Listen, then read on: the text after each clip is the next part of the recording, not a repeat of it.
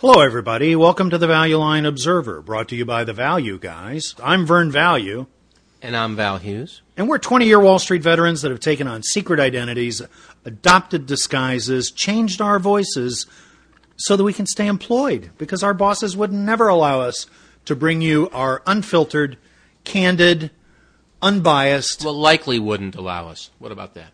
Oh, well, okay. Not sure. I guess you can... We're not checking with them. Nothing's ever 100%. Right. That's good. But, anyway, that's our view. But for you, every week we get together and look for ideas in that week's Value Line Investment Survey, and then we talk about them for free. But before we do that, we want to remind you that... That's really all they're worth, though, Vern. Yeah, because it's for entertainment purposes only. We're entertained. And we may have all kinds of conflicts of interest about regarding the stocks we're talking about. We might own them, for example, or we might want to own them, or we may know someone who owns them. Or our mom may own them.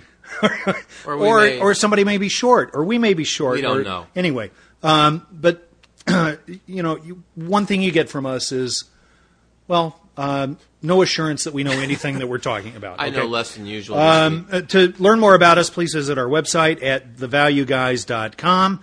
The second half of the show, I'm going to be back with my usual 3 very high-quality ideas. It's not usual, but is it? Yeah, it absolutely I don't think is. So. But first, I'm going to turn the show over to the Carol Channing of portfolio management, Val Hughes. I have no idea what you're talking about.